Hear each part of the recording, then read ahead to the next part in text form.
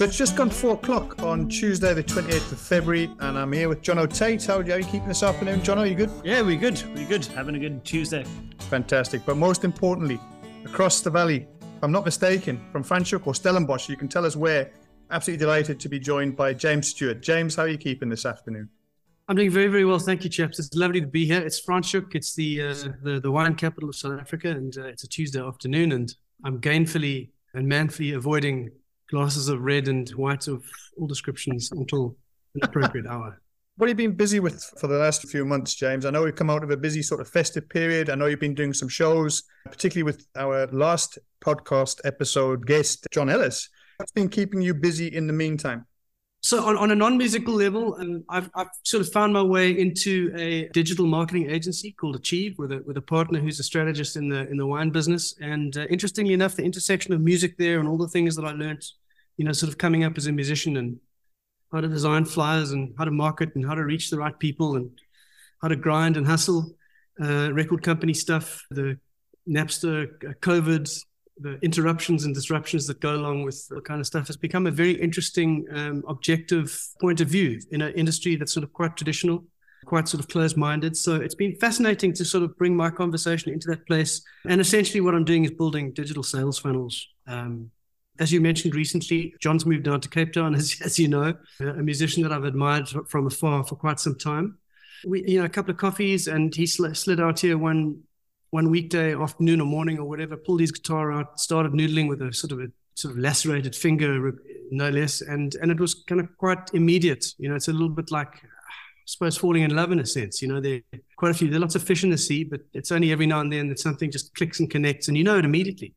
So that's been very exciting, and it's also, it's just sort of just takes you back to the essence of everything, which is kind of where you guys are sitting right now as well. AlmaCast, that little place of community where it all really happens. It's ground zero. Everything that happens in the music industry, and as we go forward, is a sort of an extrapolation of that. Putting up a poster, getting something on the radio is all just sort of a copy version of what really happens where it really happens, which is in front of people in an environment where that's been set up to sort of really kind of hang on every word that the musician says. So it's been very special. We've played quite a few shows, and we've played Elma twice, as you know, and it's just really cool to sort of get back into that, or to be just reintroduced, if you like, to that, what it's all about. So it was Cafe Rue on the weekend, and it was just fantastic, and looking forward to Elma Cafe in March again. So feeling good about stuff. Are you guys writing much together, or is it more just now trying to, I guess between the two of you, it's much more a case of trying to whittle down to, oh my God, what songs are we actually going to play that we all know, and have to leave out that horrible moment where you're going, fuck, can I really afford to leave this song out? Between the two of you, there's a quite substantial catalogue of material. Or are you going like, to hell with all the old stuff, we're writing new stuff, and that's our gig? If I was to continue with the falling in love metaphor, I would say that we're sort of dating heavily at the moment. So it's all magic and mystery. It's been quite surprising how many similar influences we've both got. So we've just been exploring whatever songs we felt like. I mean, there's some staples that we feel we kind of have to play. Yeah. So but it's kind of kids from previous marriages, and then you're practicing making your own kids at the same time. Exactly right. Yeah. And yeah, if we decide to have children together, that'll be a step forward. But I mean, there are all sorts of interesting, silly little things, like is it going to be Stewart and Ellis or Ellis and Stewart? So I mean, it's fantastic that ego still kind of matters, or doesn't matter or whatever. Yeah. So we're working our way through it. But the long and the short of it is that.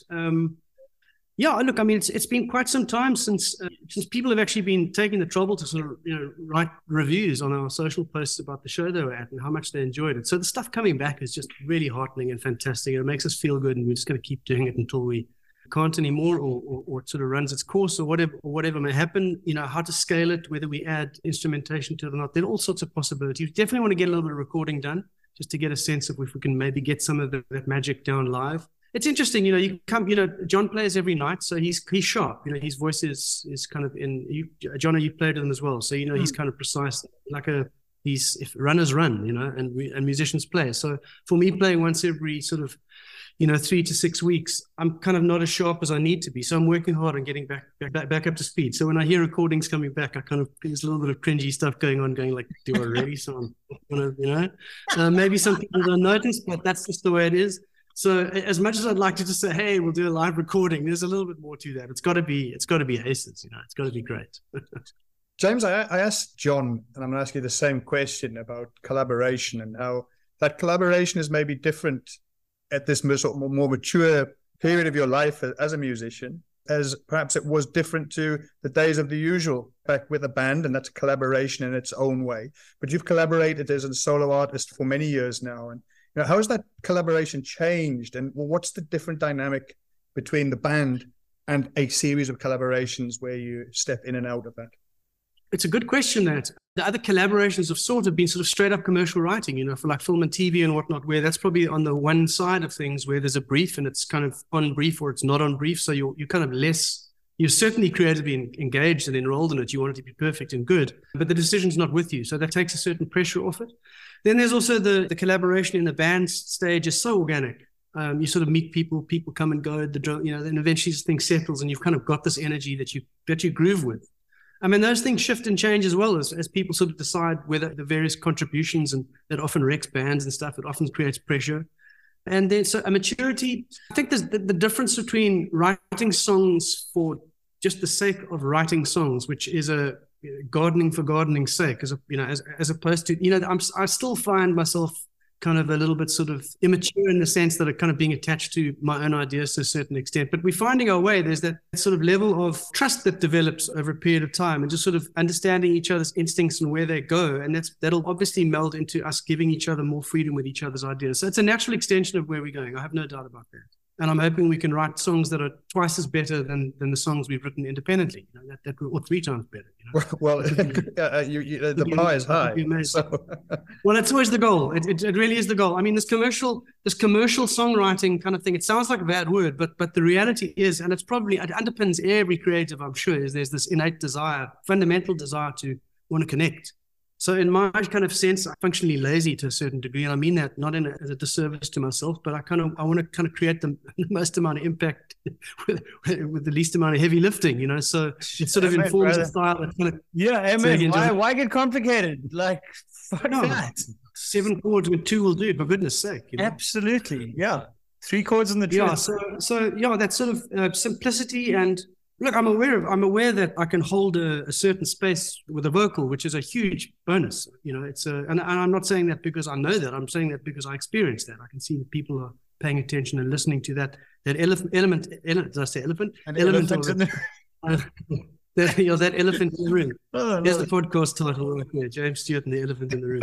There's your band name, mate. The Elephant in the Room. There we go. I want to take you right back to one of the collaborations that you talk so fondly about, and going and poaching from Bright Blue, if I remember correctly, with Tom Fox. You allude to in some of your storytelling when we've heard you play about that night. I think it was an anti-conscription gig you were playing, and you heard Bright Blue play the classic song Weeping, and obviously had a massive impact, not just in terms of your own writing, but also in terms of that thing you talk about, the level of your game and how important it was to say, crikey, I need to get my act together. If that's the level. I'm asking you to indulge me to take us back to that period of that transition of putting the usual together with Tom Fox and ultimately your other bandmates, and then going on what I would argue is one of the great success stories of South African music of that era. What are your recollections of it? How did it come about? And sort of the highlights and lowlights that you might want to reflect on. And can I add in there as well, what was the... when you guys put the band together, what were you thinking? Was it a let's go and be the biggest band in the world, or that question? So the story of Tom's involvement from the outset, what predates that is I had a Second Avenue, the cassette. I can't remember what was on the B-side, to be honest. It might have been Talking Heads, I'm not sure, but it was on that old BASF cassette that was in the car stereo that was up and down the west coast to Elands Bay and surfing trips and stuff. So it was palpably South African. There was no... And that in and of itself wasn't terrifically clever. There were just songs and words and sentiments and sensibilities that I just completely identified with. There was this feeling of homeness. And and as much as I love, and I'm a Police and Sting, etc., I've got huge influences that I care very deeply about that are offshore based. There's nothing quite like And it was the same with hearing A Million Lights by Tree 63 when I finally connected the dots. I mean, it's like, it was a similar thing. This is, first and foremost, I love the song. So it just takes that whole local is lekker nonsense out of the equation, because honestly, local is lekker when it's lekker. It's as simple as that. There's no duty on us to like things because they come from a certain neighborhood. We like them because they connect with us. I don't mean that as a commercial thing. There's a sort of like a blackmail involved there, which is hopeless. It can't emotionally work. So there's the sense that these songs are ours, they're mine. This is my music. So with that in mind, Tom Fox was always front of mind. This guitar player kind of just, I've never, honestly, played a lot with him. I've spent a lot of time in the studio and I've never heard him sound shit. He says he's had an off day from time to time. But as far as a considered, steeped in his own sense of beauty, Tom's quite easily the guitar player that would play for my life if it ever came to that. It's as simple as that. It's fanboy stuff for sure.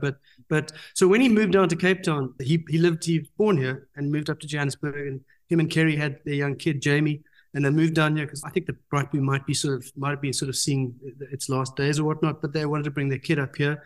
And when that news hit, the incarnation of the usual wasn't around. The guitar player that was involved had to go off to go and pay his penance. The company had paid for him to be at university, and he had to go and work for them to pay it back. So that was on ice. And Street Level Studios was going quite nicely. So I was doing a heck of a lot of commercial work, and I just booked Tom for every single guitar session that I had, regardless of the style. On the one hand, it's a good call because Tom will never fuck it up. Tom's not really a heavy metal guitar player or whatnot, but he can play just about anything. And I just sort of, with a sort of a strategy in mind, because I sort of knew where I was going. I wanted to be around this dude. It was obvious. It was like sort of, the hot chick that just moved into the neighborhood. It's like, how do I get to have coffee with this person? So booked him for everything, and then asked him if he would produce two songs, one of which we'd co-written. And the other one was The Shape That I'm In, which was in a different format. And he used that and he said, okay, well, who's going to play bass and drums? I said, I know, just the guys. And Yo-Yo and Paul were waiting in the wings. And that would have been a Tuesday night. That was typically our night in Street Level Studios. And we knocked those songs out on an 8-track. And it was amazing. It was, Tom had sort of pulled things to pieces. He'd reduced, taken a middle 8 out and really simplified things to sort of the 4-chord structure that we know it, and had a profound effect on the song. And that tape, I don't know if you remember that tape, but it sat on the top of the console. And I played it to anybody who listened, but I just couldn't quite bring myself to express how confident I felt about it, because I just wasn't sure. And it's the same with all songs. I think you're kind of insecure about all of them until you get this amazing feedback. But anyway, I think it finally just got put into the BMG overnight bag, with or without my consent, I don't know. And it found its way up to 5FM, and it just sort of, it was the right song at the right time. They were pushing local pretty hard. Tom kind of had conditions as well. He said, well, he didn't actually say the words, but he certainly implied them quite heavily. He's like, no more police for you because you sound literally too much like them. And I was. When I talk about a sort of a paucity and a kind of a efficiency or a minimalist type thing, that's the police, really. It's the space and all that kind of good stuff. So Tom said, and we're not going to be focusing on copying somebody from Boston or Los Angeles or New York. There's plenty to copy from here. And I was totally game. So we stole vocal harmonies from the Soul Brothers and organ parts and guitar parts, and we just synthesized this thing into, and we took a little bit of shit for it, kind of like this wannabe kind of like Afro band or whatnot, but we didn't care. And with regard to kind of wanting to be the biggest band in the world, that's the only objective. Not in some kind of totally ego-driven, but in the bottom, it's like, jeepers, you got Paul Tizard, Yo-Yo bass, Tom Fox and James kind of in this collective, and a song that seems to hit, and a song that could hold its own on used 8-track quarter-inch tape that sort of up to the top of the charts and got all the playlists that it did. We didn't have any special connections. We were from Cape Town. We weren't from Joburg, so there was no, we didn't know the DJs or anything like that. So this thing just kind of happened, and that was enough for us to go, we're onto something here. This just feels good. What year was this? 19? The end of 96, 97. And I'm just going to slide in here because I know Peter's going to piss himself. About a month ago, I was sitting in the Spur on a Sunday night, and I voice note James, and I go, "Hey, check, your song's playing in the Spur." And that's like, it's still playing. It's 2 years later, it's still banging through the radios. It's still, that's not a quintessentially South African experience. I don't know what is, sitting in bloody Spur having a burger, right? But Jono, there are not very many compliments more meaningful. No, seriously, I get their friends, their business associates of Lauren who have come to know and stuff, and they'll say, you play. I'll get these things back, and the people come up and say, I fell in love to your song, or like Shine was like, one of the Man Like Me, first song at our wedding. It's like, wow, I mean, you can actually like make this kind of difference. It's like, it's just a sensational thing to be able to do. It really is. Yeah. I'm thinking again back to that period, and I'd arrived in South Africa August, September 94. And I'd come from the UK where Oasis were blowing up. Big fan of the live music scene, and quickly sort of fell into the South African version of it. I'm thinking of bands like Tri-Funk Era, Wonder Boom, yourselves, the usual doing. And I mean, that whole scene at the time, it seemed like the old sort of blueprint of you tour hard, you tour. I mean, I remember there's always a sort of Christmas period where there'd be the tour along the coast. And, whether it's Roxy's up in Joburg, whether it was down here in the Cape Town space, it seems to me that, first of all, the sort of the competition that must have existed between the bands, and again, pushing the idea of trying to be the best of a pack that was emerging, a very unique sort of South African sound that was quite special at the time, and that I certainly picked up on. How difficult is it, do you think, now in 2023, where to be a young band, to me, it must be almost impossible to do that, to replicate that time and place. Is that a fair assessment, or am I missing the point that you could still do it, but to make a living out of it and actually make a go of it? Those are two very different questions. And to a certain extent, you're really just pushed to, your desire is pushed. How badly do you want this? I mean, fortunately, I was young. I didn't have kids. I had no real kind of financial commitments. I dug what I was doing. But also remember, The Usual itself started in 1991 or something. So with Carl van der Lek, we had that guitar player, I played bass, and then somebody else joined, and this happened, blah, blah. So all this so there was this whole journey. Like if we use a parallel like the AlmaCast, how difficult would it be to start a venue from scratch now and expect it to be full every night or every Friday? It's an organic journey that takes some time. It takes pain. It takes real kind of passion and commitment. It just doesn't happen by accident. So I think there is a possibility. I remember the same conversations. There are no venues. There's no this. There's no that. The record companies don't give a shit. Blah, blah, blah. I remember the same conversation. It's extraordinary. But you worked 10 years for your overnight success. Yeah. That's rung true since time immemorial, really. Fortunately, we were able to back the shape that I'm in up with some other songs. It wasn't a flash in the pan kind of situation. Tom was a fair bit older than us. He had a kid. He wasn't that keen on getting out onto the road. So we kind of went when we needed to. We didn't, I mean, if you compare us to, and our profile to the Springbok Nude Girls, they weren't getting nearly, I mean, if they were getting any airplay besides the alternate and the campus stations, but yet they were out on the road and just doing it and making it happen. I mean, I've got Nude Girl stories. I mean, the first time I saw them was at the Nielsen year at Stellenbosch at the Students' Union, and they were supporting Johnny Clegg, and I got some tickets to go and see Johnny Clegg and check this band. I mean, I didn't know who they were, and they were making fucking huge racket now, but clearly kind of enigmatic and it was like, people love this band. I mean, they love this band. And it just felt like maybe I just like sussed it out, like sussed onto it, but it just felt like it just overflowed and took off from there. But they'd been in it for quite some time as well, So the misconception these days is because, digital is immediate, there's the sense that we can do things faster, that you can build meaningful relationships with listeners that have got a lot on their mind and a lot clamoring for their attention. And there is that. There's a high density of music. And of course, radio has changed completely. I mean, it's always, John, you'll agree, it's always going to be about the song. There's no question about that. And if you've got a song that can take a beating, be pulled around and pushed around and still kind of stands up, then it's just a matter of persisting with it. Breaking out of South Africa was a different situation altogether. And then you realize, hey, man, ambitious guys from Cape Town, do we want to crack Joburg or do we want to crack New York? It's like, fuck Joburg. It's very easy to get stuck in that myopic South African thing, when in actual fact, what we really wanted to do, because also flushed with the whole South Africanness of South Africa and this whole new story that was unfolding around us and we felt that we were part of, and Bright Blue certainly were. There was this idea that, wow, I mean, imagine we could take this flavor to the world.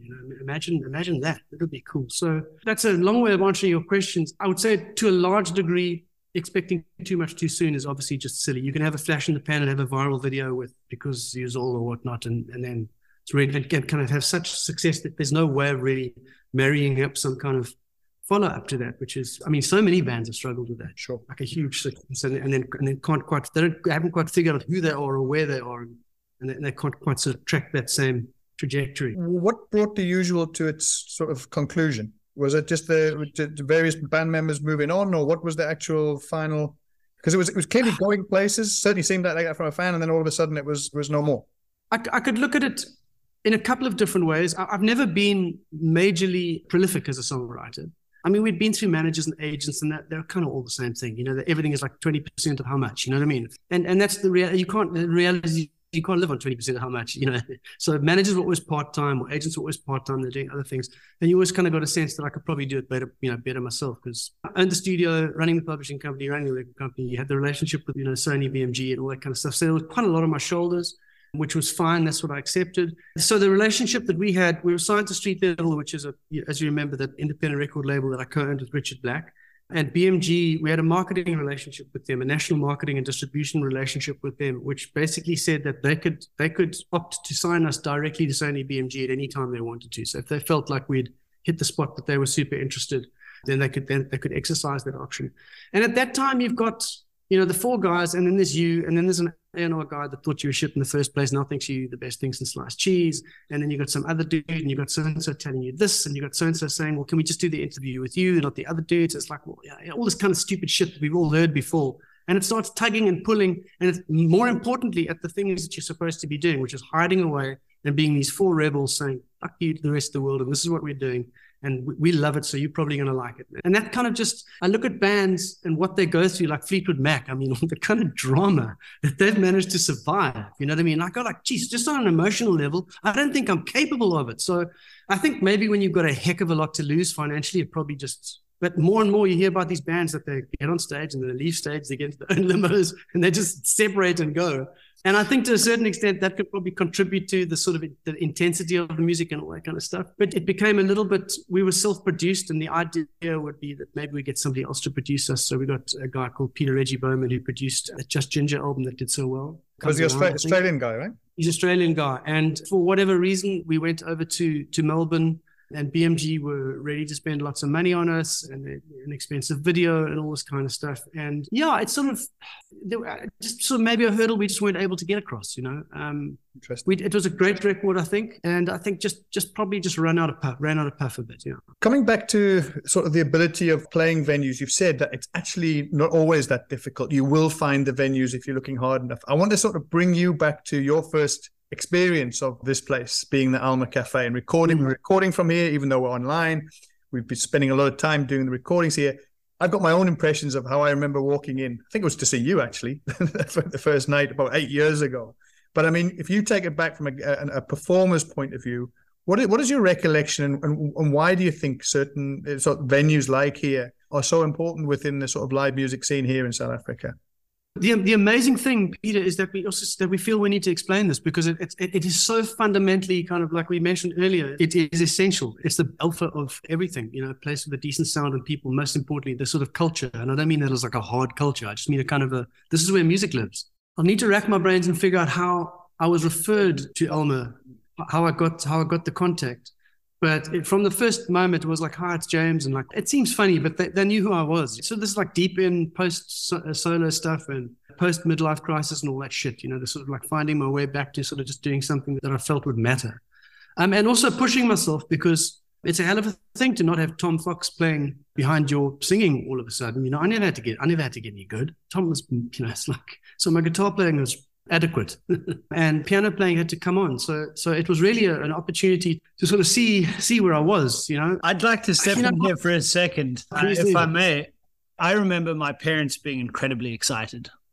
They were like, holy fucking shit, we're getting James. Oh wow. Yeah, fuck, dude. Like when they got a phone call from you, they were like, whoa, like little kids in the back being like, oh my god, awesome. It's so exciting. And I'm obviously a kid, and I'm like, who's James Stewart? And they're like, just go and fucking Google it. And I'm like, oh. There's nothing there either. He's a movie star. That's fair enough. No, he was a skateboarder. No, there's an African-American motocross rider called James Stewart. Oh, right. Well, there was. Not such a big deal anymore, but it was huge. Yeah, but my folks... quite a few of them. I was never going to get jamesstewart.com, put it that way. And then the other thing that, it's surprising for me to hear you say that you felt about the keys and the guitar playing, because, I've only ever experienced you as being bloody brilliant. It's always interesting for me to hear musicians of your caliber and your, for want of a better word, I suppose, or better description, but status, to go like, I was a bit fucking nervous about having to play music, you know? Yeah. No, it must be that way. There's, without being silly, it's sacred. There's a duty and a responsibility for me to give my best. Not just, yes, because people have been paid. It's not about the money. It's the exchange. I want to give a good account of myself here, and I want to respect my abilities. You know, I don't want to fuck around. I'm either going to do something or I'm not going to do something. I don't want to go and just sort of have a hack. So that doesn't imply that I need it to be perfect and I'm super over rehearsed. But there's a sort of a, you know, especially on your own, there's a you know, fully accountable.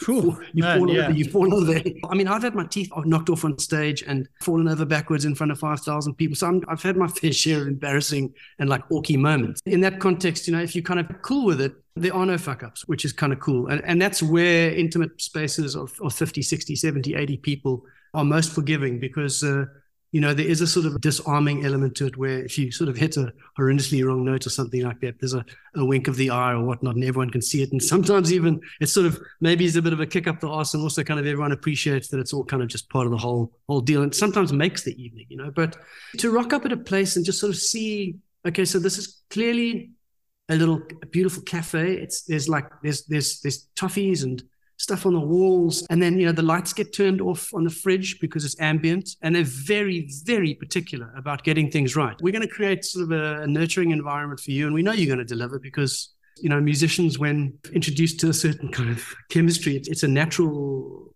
reaction, you know. So, and I mean, I can still hear the lightest tap of cutlery on sauces and stuff coming from the back in the kitchen. They're washing up sort of just absolutely quietly, like everything was absolutely about the music, without being like a Nazi, you know what I mean? Like, you know, I'm being silly about it, you know? And I just thought, like, this is an amazing kind of responsibility to myself primarily, and also to these people that have come to sort of enjoy this moment with me. It was very, very, very special. But most importantly, it took me precisely back. You forget, because you don't know when you play your first gig. You don't know what you then learn, you know? And you realize, so I'm driving back to Franschhoek on the N1, and you know, it's just a simple, beautiful straight road, and the weather was quite nice, and I was just sort of on cruise control or whatever, just with this sort of feeling that, you know, sort of trying to identify what is this feeling, because it's definitely a nice feeling. And it was a feeling like, if I could do this every night, I would. And I thought, wow, that's exactly how I used to feel back in the day. I got to a gig in 2 weeks, and I had butterflies for 2 weeks. It's all I wanted to do, you know. And most importantly, I felt like I'd achieved something. I'd done something. I'd connected. And that's when I realized, okay, this is actually why I do this.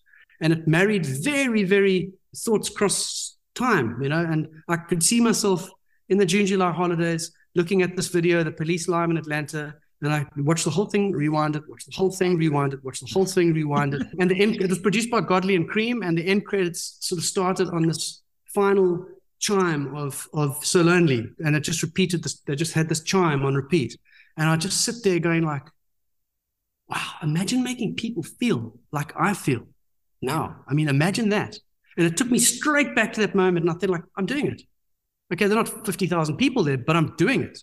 So then it's like, well, can I do this? You know, if I could do this every night, I would like to do it like this, you know. So how do you scale it? What kind of nonsense starts coming in? That's the record company kind of chatter starting to come back. So it's all very familiar. So the Alma was certainly a rebirth of sorts. It was the gig where I kind of rediscovered why I would like to carry on doing what I'm doing. There was definitely a phase prior to that where I can do this and I could get certain gigs at certain amounts of money, and that's important because I got bills to pay like everybody else. But there was a sort of an absenteeism to a certain degree. Professional, doing a good job, but it takes gigs like that to realize the actual why, the real why. The song Weeping was clearly an important song, I think, for South Africa in that whole transition period. Very much a sort of anthem for South African music. You use it a lot in your set, James. Just your reflections on that and why it's an important song for South Africa. Well, I mean, it came from a significant band, Cape Town band that became a South African band, and it sort of showed what four guys from a similar neighborhood could do when they put their thoughts together. I kind of grew up listening to their first album, and by the time The Rising Tide came out, they were like a proper band, you know. And Dan Heyman, obviously not to mention Tom Fox, but Dan Heyman is a genius. He's a I don't know if you've had the pleasure of actually seeing him play keyboards live, but he's got a natural ability, which is just, some people can pick up a tennis racket and just play tennis. Dan can just play, but he's got a very specifically South African sound, and he's proud about it. He's, you know, it's like gospel. He knows exactly where everything comes from. And he's got a very specific delivery and voice, which I kind of aspire to that. It takes a bit of something to step out and stand out rather than just sort of hang with the crowd, and Bright Blue were that. They synthesized South Africa. We had a whole bunch of white stuff and a whole bunch of black stuff, and Bright Blue were these guys that just managed to just sort of bring us the very best of the potpourri, So Weeping is an example of what songs can be, which is a well-constructed and crafted story, and something that has significant meaning or metaphor, and it's all there, the monster behind the house and all that kind of stuff, and just executed exceptionally well. And who knows why these things have the legacy and rich sort of timeline that they do, except they're just broadly loved and liked. And I don't have any other explanation except it must be magic. And I mean that in a sincere way. So when I saw it live, it jolted me and kind of thought, okay, cool, I'm a songwriter. But first of all, there's an affirmation that songs of this caliber can be written in South Africa. That's very important because everything was so internationally focused. And secondly, if I'm going to write songs, this is the benchmark. So significant. And then obviously just, as a pianist, getting into those chords and just seeing how they work, these root substitutions and how gospel kind of fairly simple kind of concept once you get into it, but they're very emotive sounding chords, sixths and root note substitutions that just make all the difference to the sort of the tension and the emotion of the song. It opens up so much language without really kind of stretching too much. Three notes that exist in any triad, and you just play around with those roots, and you can hear it's still the same chord, but it's just not. It just changes the vibe, yeah. Exactly. It suggests a different mood. Well, that was all there in that song. The fact that it's also beautifully put together and tied up nicely as a pop song. Yeah. That I'm sure there's plenty of protest songs that we've never heard of that are content-wise far more significant, perhaps. But to take it a step further and put it into a beautiful bundle that you can present and everyone goes like, I know exactly what you're on about, and I know exactly from the first note. It's a very, very, very special. It's the sound of zeitgeist. Your song, Born in a Storm, I've always thought of as a companion piece to Weeping, like part 2, chapter 2, if you like, of Weeping. I think it complements, the two songs complement each other a lot. How did you feel when the two of you, John and yourself, did the collaboration? You heard John sing that song. Weeping Now or Born in a Storm? Born in a Storm. Come on, man. I mean, if someone when John says I'm doing this song, it's like, go for it, dude. I mean, I wouldn't say it was my attempt at Weeping, but it was certainly my attempt to kind of sort of lay down a marker about how I felt about being who I was, which was a 20s or late 20s, something South Africa, and people were throwing bricks and shit at cars on bridges, and everything was on a knife edge, and got this option, do I stay, do I go, do I leave? And then you find yourself in Betty's Bay. I'm Stewart, so there's the Scottish, you've never been there, but if you know Betty's Bay, there's a sort of this highland kind of, especially below the nature reserve there's this sort of highland type feel, and with that broody sort of leaden winter weather, which Betty's Bay is renowned for. And also the surging tide, sort of just pulling rocks, like the clattering sound of rocks as they wash in and out. It was like, one of the few times where I went back to the room and sort of said, I got a song. So yes, it's got a mournfulness to it, and yeah, I played it again on Friday night, and when we get it right, it really kind of gets the message across. Yeah. Can we come back to this sort of obsession? I'm going to call it that because I think you've described it as that with Sting and the Police.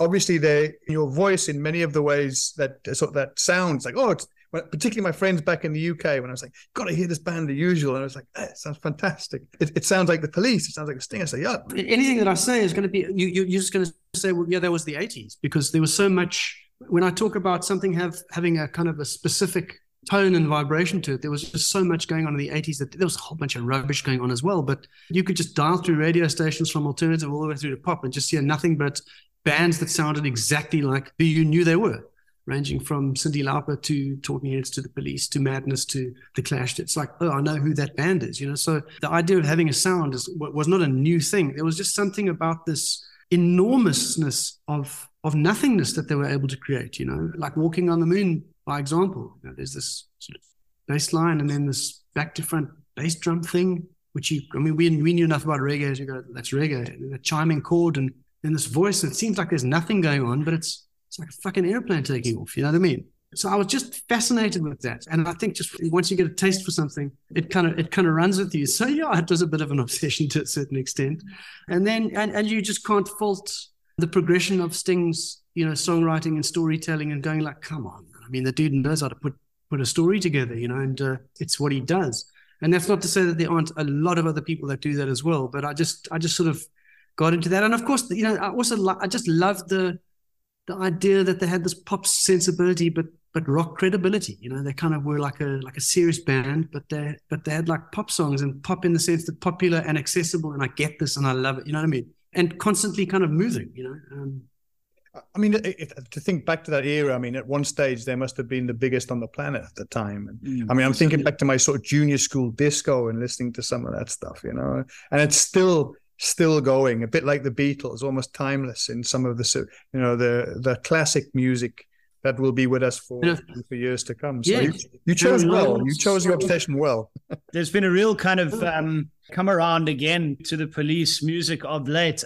Andy Summers is now being held up as one of the just an absolute god of guitar, which he is. I mean, and the guys, he considers himself a jazz cat. Police was almost a little bit lowbrow for him.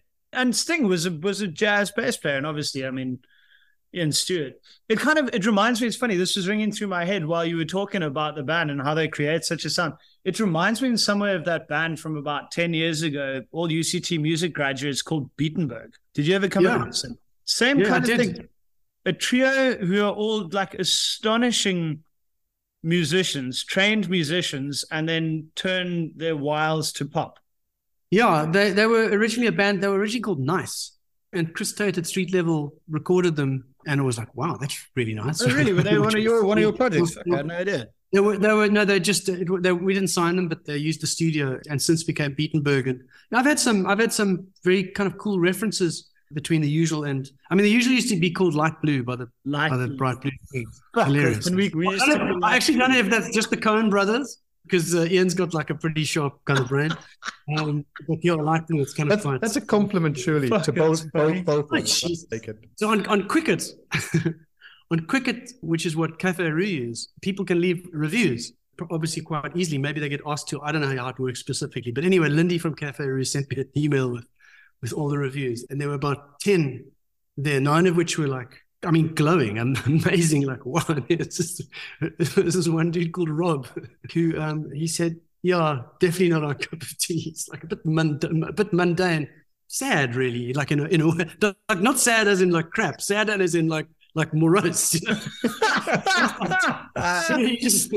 can't win them all, James. I mean, no, you certainly can't. I mean, it's. And 9 out of 10 certainly isn't bad. I'll take those odds every single time. I was going to say, that's just that there's one in every crowd. That's there's only one thing better than being spoken about, and that's not being spoken. Not being spoken. So what does the rest of 2023 hold for you? Where can people find out more about what you're doing and the collaborations that you're busy with? I'm a busybody, a little bit busybody. I've got these sort of other instincts around me when something feels like it's feeling at the moment, which is John and I, it just sort of feels easy, and our relationship is growing and things are tightening up and we're getting a sense of what's what. But there's the natural instinct to sort of see, okay, well, if we can reach 80 people, 100 people at this gig and 50 people here and whatnot, how else, what's the natural sort of road ahead for something like this? Being an independent musician at heart, well, you should go to Johannesburg because that's where the industry is. It's like, no, I don't want to go to Johannesburg. Cape Town is where I live and it's nice, so we'll just do it from here. Yeah, but the guys. Blah, blah, blah. Is this John pushing you to go to Joburg, or is this just no? This is just no. I wouldn't go to Joburg if you're flipping. If you offer me a careful, James. Joburg's very, very special for me. Joburg's actually, I don't know. Joburg is very, very special. It's very. I've got amazing memories of Johannesburg, but going there to be part of the record industry is not high on my list. Other reasons, perhaps. The best weather in South Africa by a country mile. Some of the nicest people I've met. It's super easy to get on with, and I have had some wonderful times. But the idea of sort of moving to sort of, I just feel more independent than that. Wrong or right? If I was going to move, it's got to be to New York or something. I was thinking just go up and play some gigs in Joburg, Oh, I see. Yeah, no, that's a distinct possibility. But yeah, I'm thinking about how to, what does a record release look like these days? What would be the smart ways of doing it? How could we make the most impact? Stay home and invest in like a PR agent. The striking realization that we live in this world of content generation, content generators and influencers, when in actual fact, I've been a content generator my whole fucking life. You know what I mean? It's not like some new Instagram thing. It's like I've been building things or writing things that hopefully will just add it to please myself and hopefully will resonate with other people since I can remember. So that's an interesting idea to sort of it puts you squarely in it as opposed to outside it somehow. So yeah, I'm interested to see, we've got some ideas. So definitely some recordings. I would say in a longer term, we're probably heading in the direction of heading off for a week somewhere and writing some songs together or something. Then I'll be sort of vigorously kicking it along and seeing how far we can push it and take it, because that's just the way I'm built.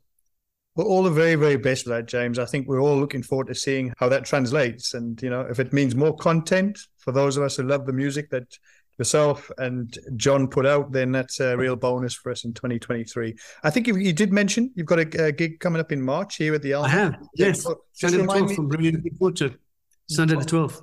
There you go. March. Shit, is it so soon? It's so soon. With that, I want to thank you so much for your time this afternoon. I think we've gone a lot longer than I think we budgeted for time. It's been so much fun. But thank you, and all the very best for 2023, or all your endeavors. We look forward to some new content, possibly. Certainly the shows with John and your own solo stuff. We look forward to keeping tabs with that. All the best to you, sir, and thanks for your time this afternoon.